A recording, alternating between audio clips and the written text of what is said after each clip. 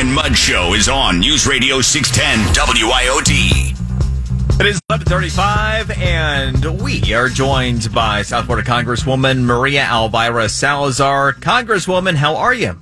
Wonderful. Always great to be with you, Brian. I tell you, it's been some kind of week. You take a look at what's been happening. Two huge pieces of news involving the Department of Homeland Security and Mayorkas himself, his testimony before Congress for a couple of days. I mean, first, the remarkable opening testimony to where he has the audacity with a straight face to say he's effectively managing the southern border. Your thoughts?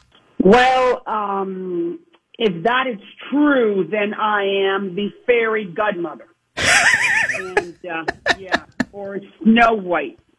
And, you know, I want any administration to succeed because, as I've always said to you, we are all Americans.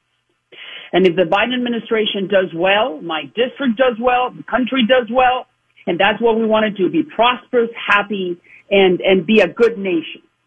The problem now is that the Biden administration, and it has no leadership, and they really do not know what they're going to do with the southern border, because that in itself is a very big problem that has been inherited by the Biden administration. I need to be fair.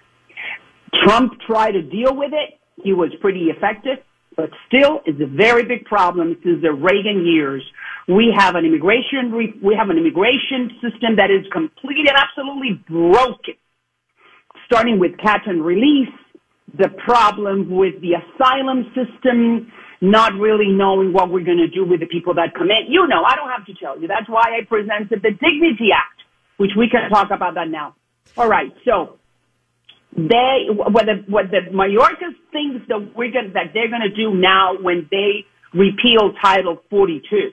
I'm not sure that your audience knows about this, is that they want the NGOs and the activists to take care or to come and help the Border Patrol with that new surge of people that we're expecting around 20,000 a day. Stunning. To try to come in because, you know, we are the promised land. And if I were to be one of those people, I would want to come in too. Of course, you cannot blame them. We all want to live in Miami. But then how are you going to say that the NGOs and the activists are the ones who are going to come and help the Border Patrol? I don't know where we're going. I do know that we have up to now 2.5 million new immigrants trying to come in who came in. And you know, there's two things that I want to tell you.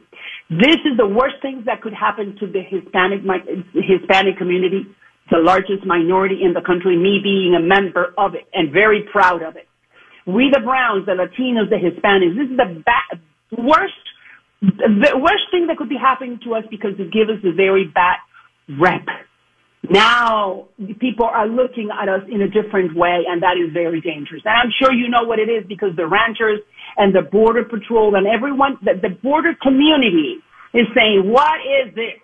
So those are my thoughts. Well, and, you know, you talk about absolute lawlessness at the border. You know, I wonder when Mayorkas says that it's being effectively managed, if it isn't all just part of the plan. I mean, if you are intentionally trying to encourage illegal immigration, I don't know that you could do a better job. Do you believe that the Biden administration has intentionally brought us to this point? I cannot think that because I think that's pretty evil. I do believe that I think two things. Number one, that they do not have a plan. They do not know what to do. They have the neo-Marxists, the progressives, the wokes around President Biden, which is another chapter that I've always talked about. The bad guidance and bad advice that the president is receiving. And, you know, unfortunately, the people that are surrounding the president have a different type of ideology. I believe that they think that all these people need to come in because they have a right to come to the United States. And then after that, they are going to be voters for the Democratic Party. Well, that's very evil. That's a very evil plan because we do not know who's coming in. Besides, that's not the way a respectable country conducts itself. So we do not really know what's the plan. I think it's basically naivete, lack of planning, and not wanting to go back to the previous administration's policies when it comes to the border. Wanted to also get your perspective, especially as an accomplished journalist, on this new misinformation board. So you have T. Mayorkas, you have the Department of Homeland Security coming up with a misinformation board. Aside from the person who is being tasked with running this, the very concept of this, there's something that to me really feels wrong about this. After all, the role of journalists, the role of a free press is to hold them accountable, not the other way around. What do you make of this? Well, you see, and that's right up my alley. I have I did this for 35 years. I followed the American School of Journalism. And the American School of Journalism was Walter Cronkite, Barbara Walters, Peter Jennings, those people who respected themselves and were not going to run or risk their careers in trying to push an ideology. Besides, they were not influenced by academia, which is what's been happening for the last 30 years.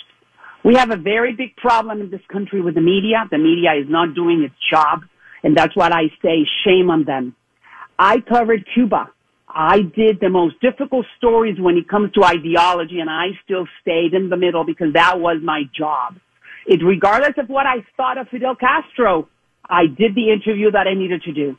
But right now, we see what we're happening, and unfortunately, the American people are not being served well because they cannot believe anything of what they're hearing on television, and that is very dangerous for a republic. Look at what the founding fathers said: we need a free press, regardless whether the government likes it or not. That's not what's happening right now. Why? Because media and academia has been penetrated for the last 60 or 40 years from this ideology called progressives, liberals, and now they're neo-Marxists. And I don't have any qualms in saying these are neo-Marxists because the neo-Marxists are the people who want to destroy the system. You could be a liberal Democrat, and I will definitely respect you because those are your views. But everything within the norms and the norms and the laws and the institutions that were established by the Constitution and the founding fathers. Respecting our history, who we are as a country, what we did. There were very dark chapters in the American history, of course, but there were very glorious ones as well, and those we do not talk about. That's the problem with the media. You bring up such a good point, none the least of which is, what liberalism has become. Classical liberals, I mean, you and I would probably be classical liberals. You take a look at Berkeley in the late 60s, where it was the ground zero for freedom of expression in this country, where you don't have freedom of expression anymore because they don't want thought that interrupts their progressive worldview. And so it's gone the other way. And to that end, this whole misinformation board concept, is the objective not to try to inhibit or police freedom of expression at some level? No, of course not. What you said is right on the money. You could be liberal, but you have to defend the right that I have as a conservative to speak. We agree to disagree and remain friends, of course. You could be the most liberal Democrat, and I will work with you. Because you respect the rules and you know that I have a right, the same right as you have, to express my views and to win the argument. The problem comes when you want to shut me up because it's not convenient for you and that you're going to do everything possible to change the rules of the game so I will never be able to speak or express my thoughts ever again. And then you could then convince the masses that your position is the only position. And if the masses don't agree with you, then you want to shut them up as well. That's the problem, and that's called Marxism. And that's what the Biden administration is engaged in here, which is, I think, chilling. Congresswoman, switching gears here to your district itself. Of course, last week in the special session, you had the congressional map ratified by the state. And while obviously legal challenges will be sussed out between here and there, most South Florida members of Congress, if they're going to stay close to their current geography, will probably have to file in new districts. It looks like yours in particular, it looks like the 27th is the most geographically intact. What are your thoughts about the new map? Listen, I respect and I admire the American electoral process, and redistricting is part of it. I had no idea what they were doing. I really don't care about the map. You know why, Brian? Because I did the impossible. Under the old map, I was in a D+6. That means that 6% of the district was more Democrat than Republican. You know that no one really thought that I could beat Mrs. Donna Shalala, and I did it. You know why? Because I represent my district. I know who lives there and what they think and what they want. And that's the beauty of the American electoral system, that people vote you in and vote you out. So you better do a good job 24/7 and represent their interests. And that's what I'm doing. My district is 33% Democrat, 33% Republican, and 33% Independent. And so the redistricting, what does that mean? What I need to do is work, present legislation that reflects my district, and work hard. And is the hardest job that I've ever done. Journalism, that was easy, my friend. This is hard, and this is nonstop. Because no one really understands how laborious, torturous, and taxing, physically taxing this job is. But it's so gratifying.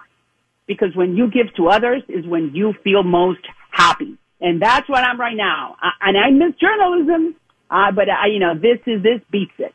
So I'm happy. And if people want to reelect me in November, so be it. And if not, well, that's their right. And I want to keep it that way. Congresswoman Maria Elvira Salazar, pleasure as always. Thank you very much for the time.